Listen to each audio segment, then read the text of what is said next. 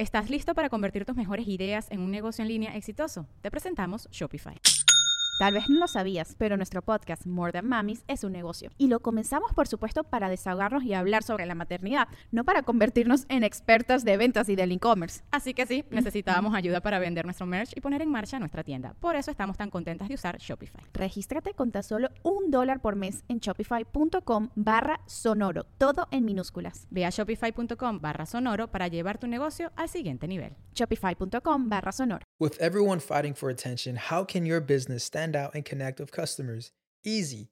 Get Constant Contact. Constant Contact's award-winning marketing platform has helped millions of small businesses stand out, stay top of mind, and see big results fast. Constant Contact makes it easy to promote your business with powerful tools like email and SMS marketing, social media posting, and even events management. With Constant Contact, you'll reach new audiences, grow your customer list, and communicate more effectively to sell more, raise more, and fast-track growth. Don't know much about marketing? No sweat. Constant Contact's writing assistant tools and automation features help you say the right thing at the right time every time. Plus, you can send with confidence, knowing your emails are actually reaching your customers thanks to Constant Contact's best-in-class 97% deliverability rate. I'm a small business owner, and I believe that this is a great tool for other small business owners. In small businesses, you need to create a team. And if you're starting by yourself, Constant Contact can be the team that you need. Tackle any challenge with Constant Contact's expert live customer support. Plus, everything's backed by the 30-day money-back guarantee. So get going and start growing your business today with a free trial at ConstantContact.com. Just go to ConstantContact.com right now. Constant Contact, helping the small stand tall. ConstantContact.com. I think the conversation really needs to be around how we can effectively use artificial intelligence to improve the human condition and how we can prepare ourselves and the next generation. We looked at over 160 different potential use cases of artificial intelligence, and there are some use cases that map to each one of the Sustainable Development Goals. It's everything from disaster relief to public health to improving education. We can pull a school out of a satellite image, for example, in Liberia, where we can see through machine learning where schools are, and that lets us understand where to send equipment, supplies, material, and teachers in a way that we wouldn't if we didn't have that data.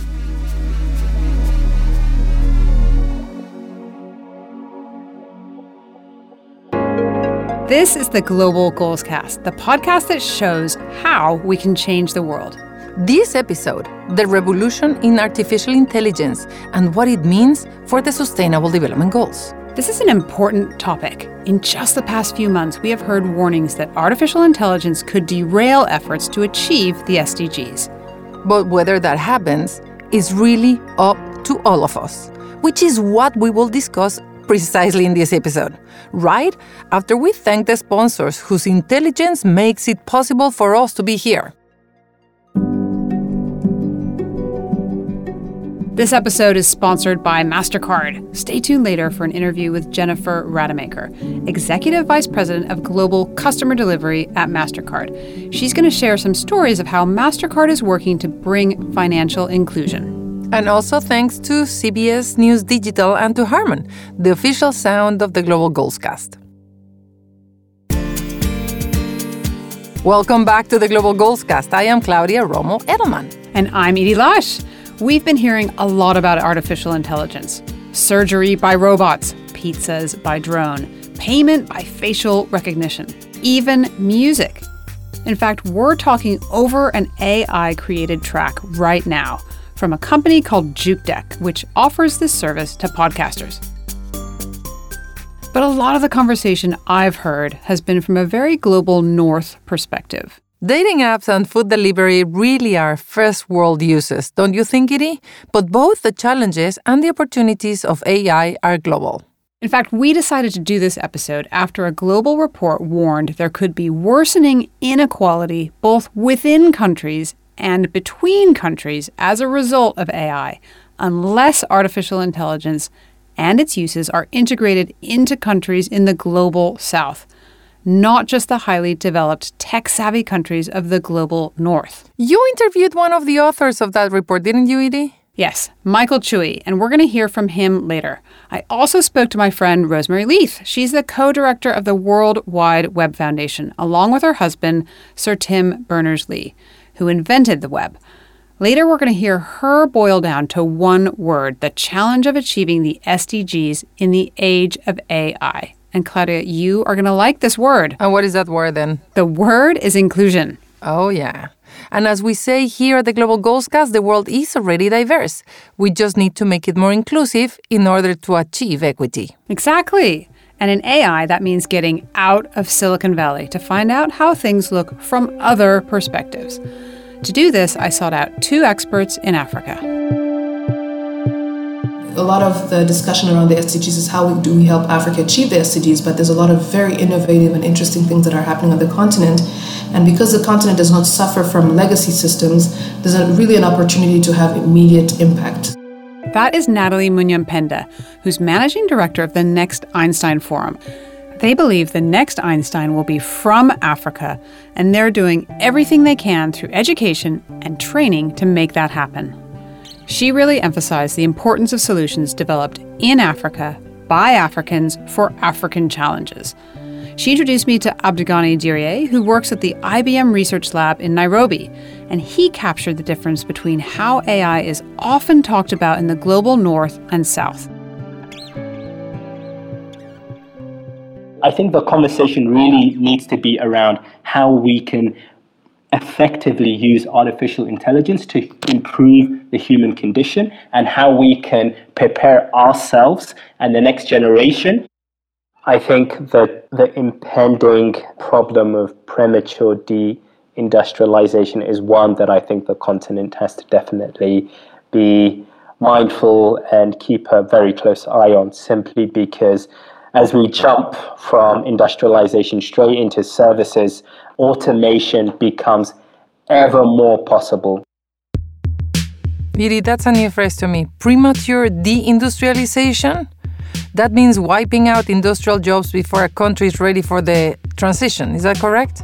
Yes, it's a challenge everywhere, but it presents specific challenges in Africa, as Natalie explained. We have to be thinking about the future of work, and so will we need 500 plumbers in the future? So there are many things that we need to be thinking about today, but from a more holistic system. So if Rwanda decides that it's going to specialize in high-end research in healthcare, what is the type of engineers, the amount of engineers you will need, the specialized researchers you will need, all the other parts, and saying, okay, which part of this will be disrupted by AI if we look at it from a global perspective? I think finally, from my perspective, there really needs to be, sometimes governments can be overwhelmed on the continent because you're receiving feedback from the IMF, you're receiving feedback from the World Bank, everybody's telling you how you should be doing your business. It's almost like we're trying to prevent something that's impending, right? You know that automation is happening, but we can definitely choose how fast, and we can also choose how we can upskill our people so they can go on and be productive members of society. More than anything, Abdegani and Natalie stressed the importance of integrating advanced thinking about AI into all of what they called Africa's grand challenges, from education, water use, to energy, healthcare, and financial inclusion. And in fact, didn't that global report say that AI will affect every one of the Sustainable Development Goals one way or the other? It is one of those disruptive challenges that touches on everything else. It seemed to me quite similar in the way to climate change. Unless you address it, you can say farewell to achieving the global goals. This report was from one of the UN specialized agencies that you don't hear a lot from, the ITU, or International Technological Union, a powerful group that sets specs for communications and internet technology. They, the ITU, commissioned McKinsey, the consulting firm, to look at how AI will ripple through the global economy. I spoke with one of the authors, Michael Chui, from the San Francisco McKinsey office. We've discovered, as we've done research on AI, is just its potential, certainly across every country, for every worker, for every person, for every citizen, in every industry, and across all the SDGs. We looked at over 160 different potential use cases of artificial intelligence. And actually, there are some use cases that map to each one of the Sustainable Development Goals. It's everything from disaster relief to public health to improving education to improving the effectiveness of infrastructure. And so there is the potential for that to happen. There are certainly places where you can intentionally point this tool to try to address a real problem. How can we actually identify a cure for a disease for which we don't have a cure right now? That's the intentionality of where you're using these technologies. But there's also the secondary and tertiary effects of deploying these technologies, potentially, for instance, trying to improve the productivity of a manufacturing environment, trying to improve the productivity of a bank, for instance. In the process of doing that, you might actually change all kinds of things about people's lives. You know, the types of work there is, the types of jobs there are, the degree to which, some people get paid more, some people get paid less. Even though you've pointed the tool at trying to do something that you believe is good for the economy, good for society, you might have these secondary effects. And again, we need to be able to identify those effects and mitigate or manage them so that, in fact, we can achieve the SDGs. Chuy says there's already a gap between those better prepared to use AI and those that aren't. The leading countries, which in our modeling are the richer countries, let's say, there are a few things going on. One of them is they tend to be more prepared to deploy AI technologies. So whether that's infrastructure, whether that's the ability to pay for the investments that have to be made, whether it's the level of human capital, which is more educated and therefore more able to both develop as well as take advantage of these technologies. There are a set of foundational things which make it more possible for AI to be used in more of the developed world. So what do you think a developing country should do? As long as you have access to connectivity, and we're seeing more and more connectivity in the developing world, it is possible to actually access lots of computing power as long as you can pay for it, lots of storage, more data, and in fact, these software tools that allow you to do machine learning and do AI. You definitely have to have the infrastructure in place. That's important to invest in. You'd also need to have the human talent. And so how you can both invest and import the type of human talent and develop that human talent through education, training, etc. That creates some of the fundamentals necessary in order to capture value from AI. And then to just being intentional again about investing in ways in which you could actually produce the greatest good. Certainly some of them are going to be around how can you intentionally try to move the needle on the SDGs. There are different ways to do that, of course, right? And if you look at some of the prosperity metrics, some of those things are going to be how do you improve the economy as well. Let me read from the report where you say that job disruption, breakup of old business models, and other negative externalities may create the risk of a societal backlash against AI that could limit the full potential anticipated from these technologies. What do you think this backlash might look like? It's worth reflecting on the fact that, through any of these technology-enabled changes through history, it's actually been true that they do cause disruption, difficulty, and real challenge for people. And I don't think we should ignore or sugarcoat that. We hear people make fun of the Luddites, right, when the stocking loom was there. And you think, oh, these are the people who are trying to hold back progress. But in some ways, the Luddites weren't wrong. During that time period, in fact, significant populations actually saw their income stagnate for decades. Their concerns were real. I do love the comparison with the Luddites. They were very effective at their time, smashing machines that were taking their jobs. But imagine if they had Twitter. Today, political movements move between the virtual and the physical world seamlessly and nearly immediately. In fact, the UN report warns about backlash, political opposition that could delay or derail the use of AI, which is why Chuy says the disruptions must be anticipated and addressed. Some of the impact will be on workers, and I think a lot of workers will have to change what they do over time. Every worker does a whole bunch of different activities, and so oftentimes, it's very unlikely that you could actually drop in an AI system and it will do everything that a person did in their job.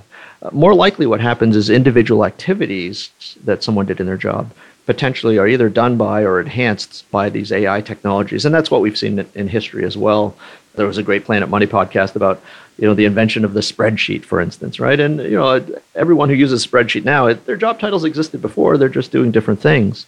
And what that means is that individual workers will have to have more digital skills, more data skills, be able to understand, work side by side with machines. Every worker, I think, will increasingly need to be able to use or leverage this technology in their roles. I think one of the grand challenges for the next couple of decades as a result of these technologies, whether it's at the sub-occupation level or literally at displacing people right out of their role, is how do we help transition people at a very large scale from one set of jobs, occupations, to other ones. And some of that is a technical question about retraining. Some of it is an economic question about how do we actually allow people to support themselves and their families, potentially as they're spending time trying to train. This question of diversity and inclusion takes a few related forms. One is, as a friend of mine says, the populations of software engineers and data scientists is often overly male and pale. And so that population developing the systems can have blind spots in terms of the systems that they create. That really should be addressed. There was a story that hit the headlines recently where a tech company was trying to use a system to identify from resume screening who were the most likely to succeed within the organization. And they used data around the performance of their existing employees in order to say, well, look, maybe the system can extract the characteristics of people who are higher up in the organization, who have been more successful in the organization. But what that embedded in that data was gender bias. In fact, there were more males, higher up in the organization. And so as a result of that data, you actually saw biases in the system that was thereby trained. And so if you look at all of these things, I think there are real challenges, both in the diversity and inclusion of the people developing the systems, as well as the data that's being used to train them.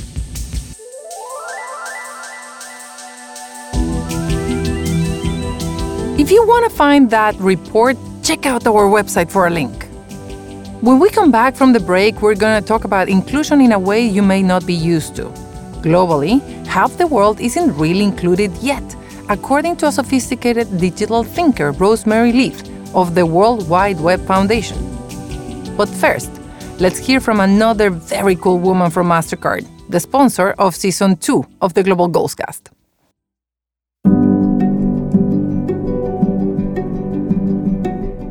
My name is Jennifer Rademacher, and I'm the Executive Vice President of Global Customer Delivery at MasterCard. I am also the Financial Inclusion Executive Sponsor for North America in our business. What does that mean? That's my side gig. I raised my hand to be the internal champion in North America of the work that we're doing in inclusive growth, reaching the citizens in North America who are struggling financially. We decided that we really wanted to do a pulse check to really learn what some of the challenges were that the American consumer was facing. We went out to Atlanta and Columbus, Ohio, and we interviewed a whole bunch of consumers that were participating in the gig economy. Griffith works at a medical industry startup. Because it's a startup and he's one of the principals, he doesn't earn any money in this startup.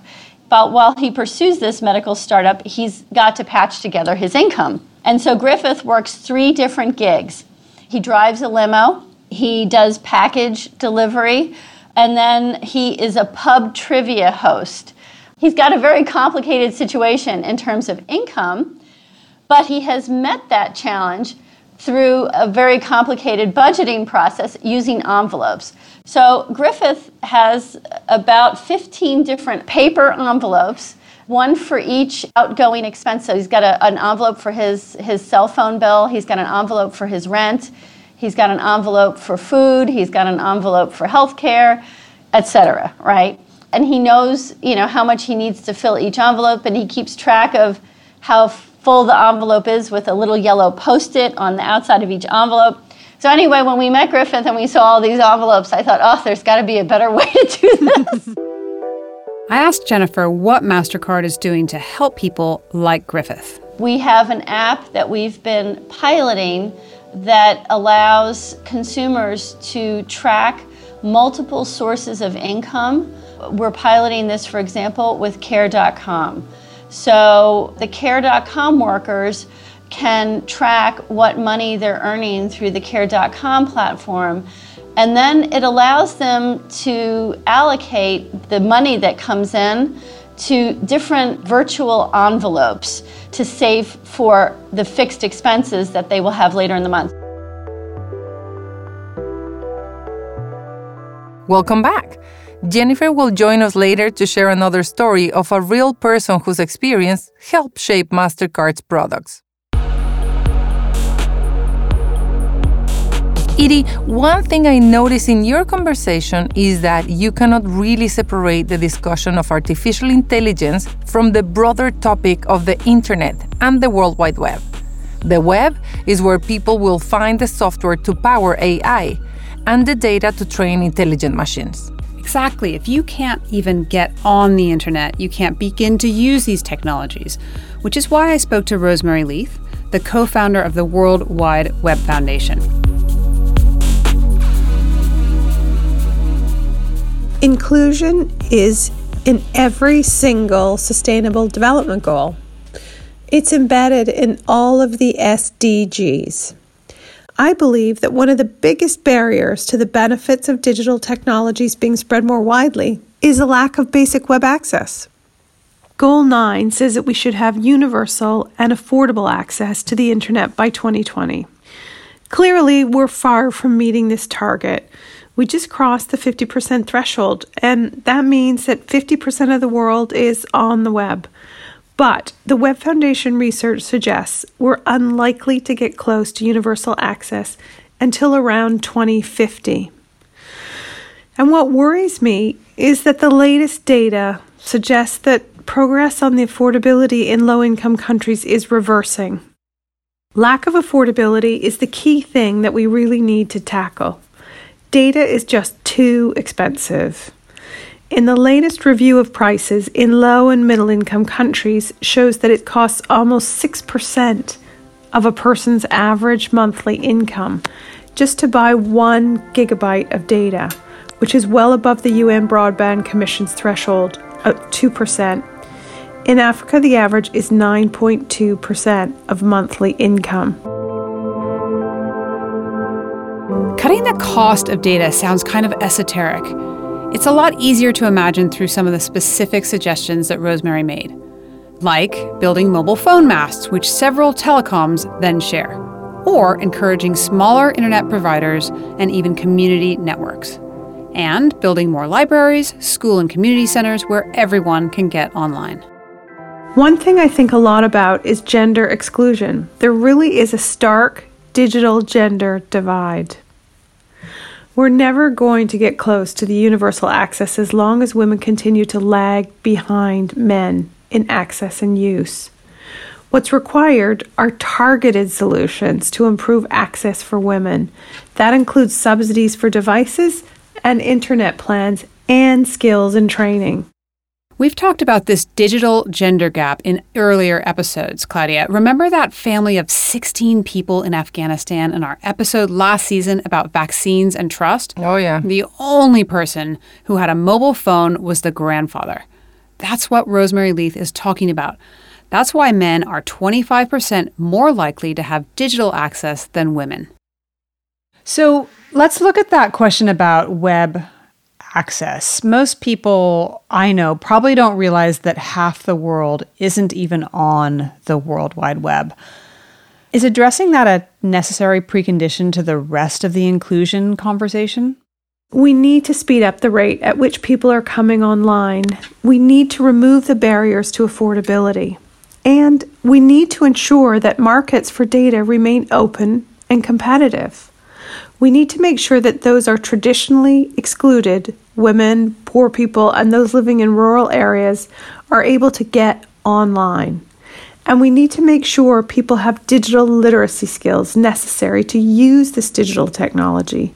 As a majority of the global population comes online, the web population inevitably becomes more international and more diverse.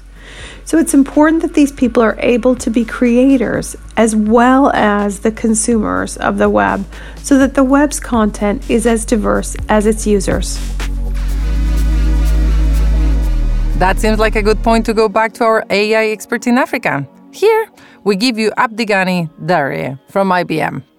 We don't suffer the same legacy systems that a number of countries face, which really allows us to come up with new ways of addressing problems. So one project that my colleagues and I have been working on is figuring out how we can go about profiling individuals based on non-alternative data. So you can think of this as data that maybe is on social media or on your phone to enable people to not just create an identity for themselves, but also access financial services. So this type of technology has been used to extend credit to tens of millions of people on the continent. So this is technology that in a lot of continents wouldn't be deployed simply because there are legacy systems in place. Some people in the global north might be uneasy about scraping Facebook to establish credit ratings. But Natalie gave us an example of a project in Africa that's about to move to the US. In Rwanda, for example, the Zipline was able to scale up or pilot a drone for blood and medical supplies to be able to reach the remotest parts of the country, remote hospitals where the roads were not working well. And so they were able to scale that up. So they scaled up to one country, it didn't work, and they scaled up to another country, it worked. So they went from Rwanda, first country they went to, it didn't work because of regulation, because of slowness of government. Where was that? And that, you're going to get me into trouble, but Tanzania. Okay. So they went to Tanzania, it didn't work out. They now are in Ghana, and they have actually what we call reverse innovation. They've actually gone back to the US. I believe they've already started some work in some parts of the US. So I think there are absolutely definite opportunities. Because of what they were able to demonstrate in Rwanda and Ghana, Zipline is due to start medical deliveries by drone in North Carolina in June. Abdigani told me about other projects IBM Research has developed in Africa that will also benefit my home state of California, stopping my mom's house from burning down. Which is always a good thing. There currently is one project that is running at the lab called Kenya Rapid, and it stands for Kenya Arid and Semi-Arid Lands Program. And the objective of this program is to enable better access to data in regions that have traditionally suffered from droughts. So we've been deploying this and testing this in northern Kenya with several counties. And the gist of the technology that we've developed is a water management platform that aggregates IoT data and is able to identify when a particular borehole is likely to fail. So that would allow county officers in the region to act ahead of time and address those mechanical issues. We're also leveraging this data to help planning, so they're able to identify and plan for the year ahead in terms of how much water their citizens and the wildlife around them would need. So this program has been running for about 3 years. Also undertaking a project that now tries to take what we've been doing here in Africa and reverse that and take it to the West. So there's a project in California that tries to apply a lot of the techniques in the Kenya Rapid project and leverage our water management platform to try and address the problem of water scarcity in California. So that's a proud moment for us because not only does it show that our technology is being tested and leveraged, but also it can not only address Africa's problems, but the problems facing the whole world. Local people applying their knowledge to local issues.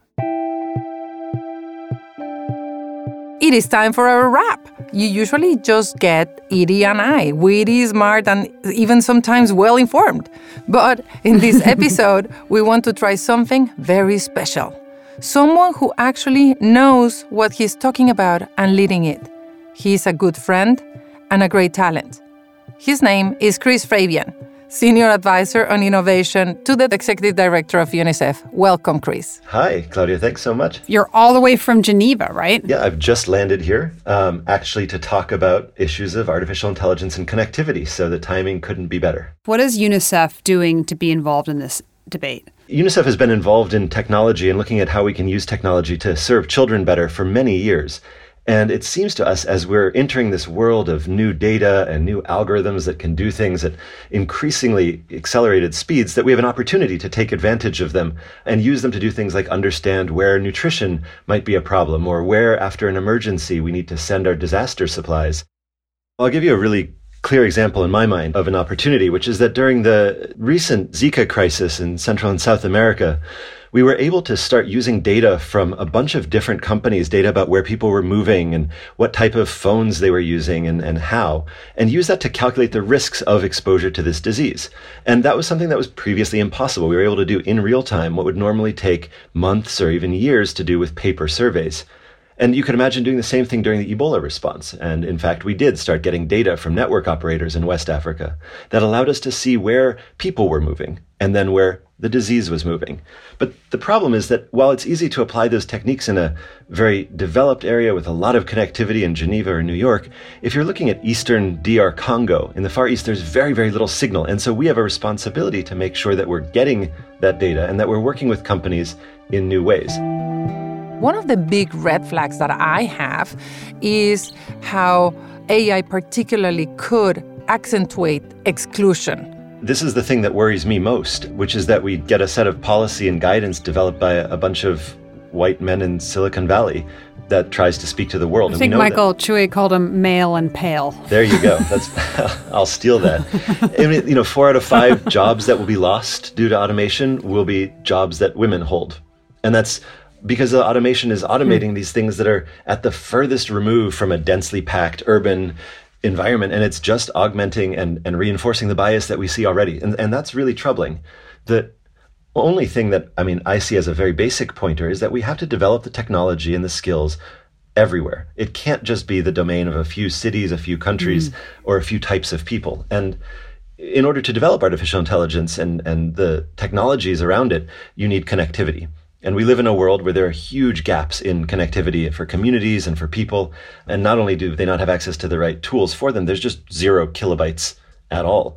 And so another thing that I'm very excited to be discussing here in Geneva over the next few days is how we can start looking at creating that global connectivity. And whether it's the local mesh networks that we heard about earlier, or just making sure that we can do advanced market commitments and market shaping with big Wait, what's a mesh network?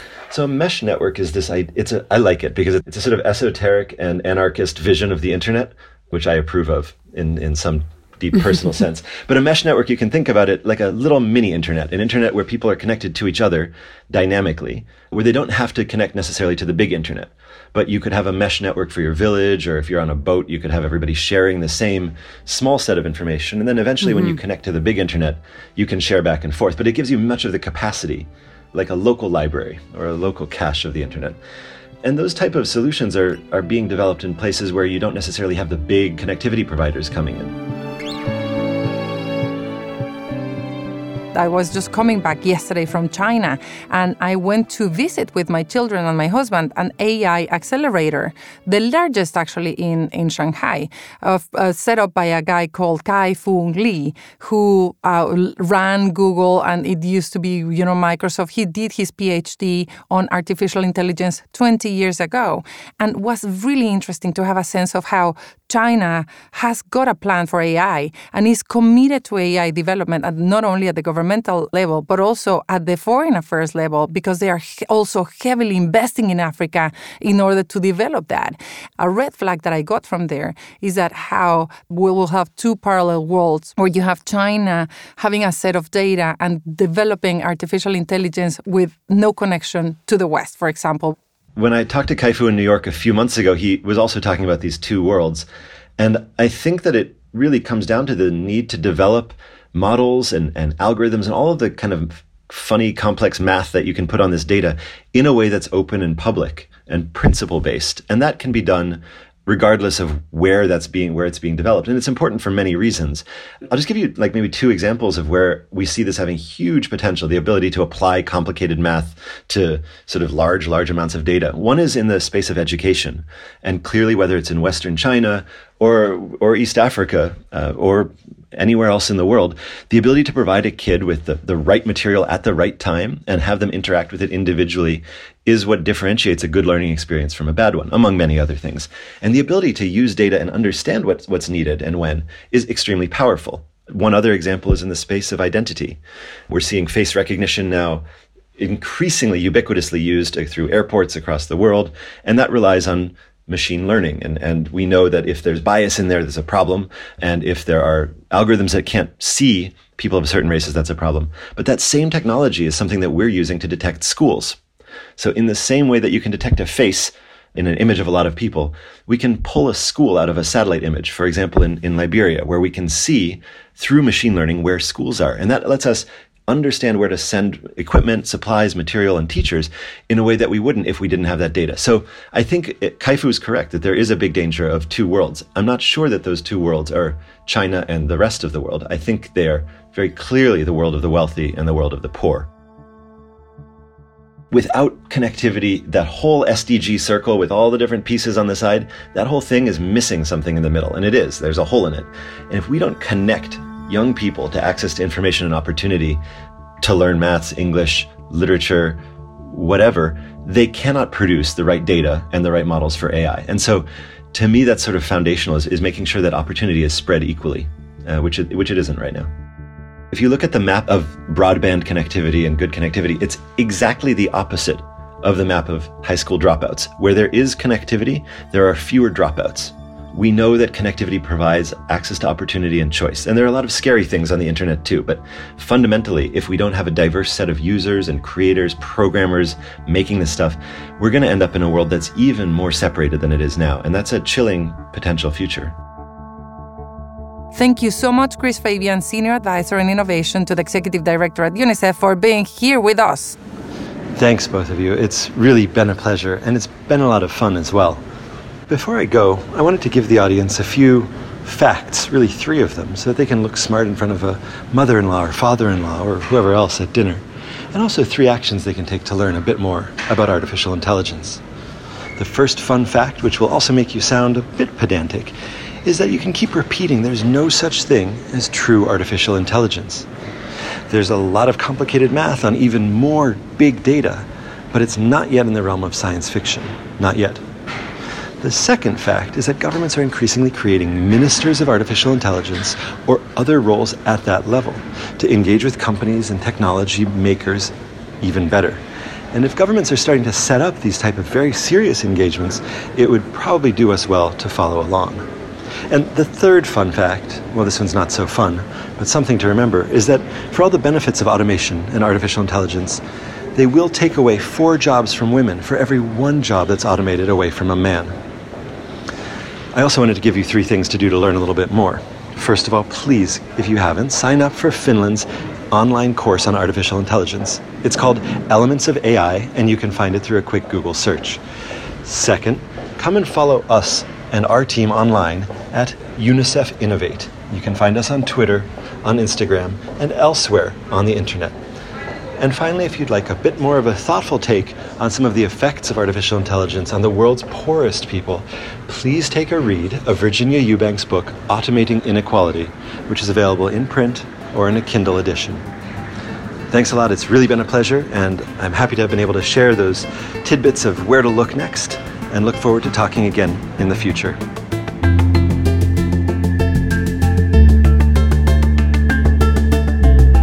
And before we go, let's hear the second half of Edie's conversation with Jennifer Rademacher, Executive Vice President of Global Customer Delivery at MasterCard. In this one, we will hear a story about another one of the people making their living via the gig economy, and how MasterCard is helping people manage the challenges that income stream brings.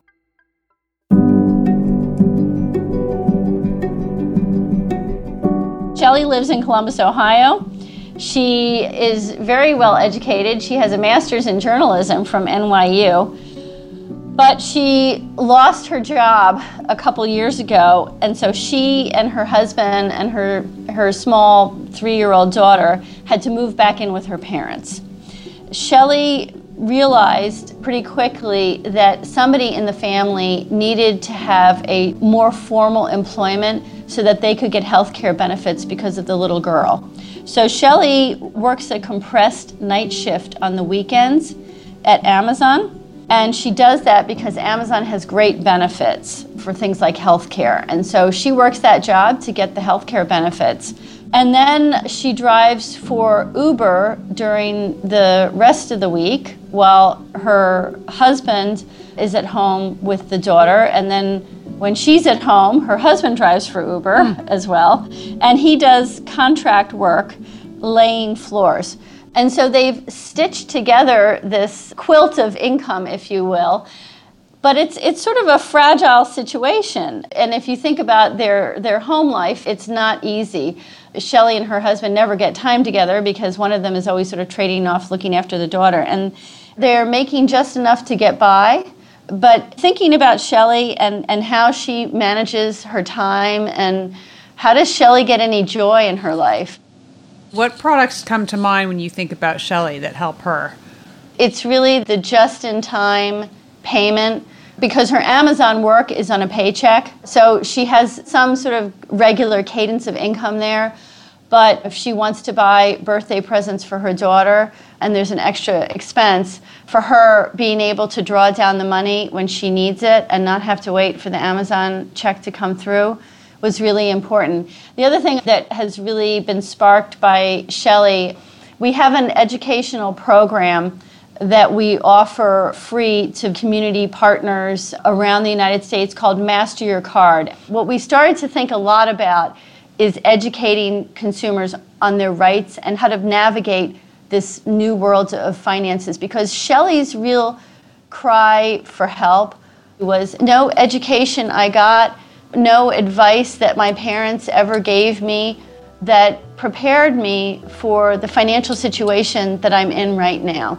But, certainly we are thinking through the kinds of educational tools that consumers might need to help them have the skills to succeed in this new paradigm. Thanks to Jennifer Rademacher and MasterCard for sharing those stories with us, and to the rest of our guests in this episode, Chris Fabian especially, for joining us on The Wrap. You can find out more about all of them on our website, globalgoalscast.org. And we're going to invite you once again to like us and subscribe wherever you listen, and to follow us on every single form of social media at Global Goals Cast. I'm Edie Lash. And I'm Claudia Romo Edelman. Today's April's Fool, but we're not fooling you. We'll see you next time.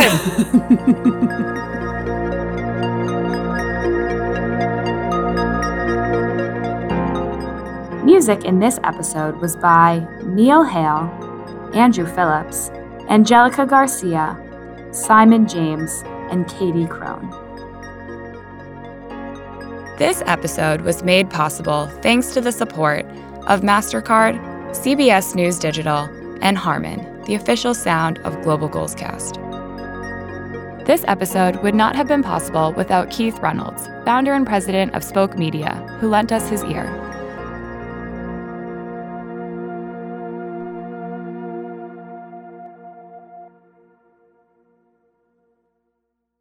Are you ready to turn your best ideas into a thriving online business? Introducing Shopify, your no excuses business partner. You might not realize, but our podcast, More Than Mommies, it's a business. And we started it, of course, to talk about maternity, not to become an e-commerce expert. So yeah, we needed some help selling our merch and getting our store up and running. Woohoo! Another sale! Shopify is a commerce platform revolutionizing millions of businesses worldwide. No matter if you are a garage entrepreneur or a big business, Shopify is the only tool you need to start and grow your business without the struggle. With Shopify's single dashboard, you can manage orders, shipping, and payments from anywhere, giving you the insights you need wherever you are. Sign up for $1 per month trial period at shopify.com/sonoro, all lowercase. Go to shopify.com/sonoro to take your business to the next level today. Shopify.com/sonoro.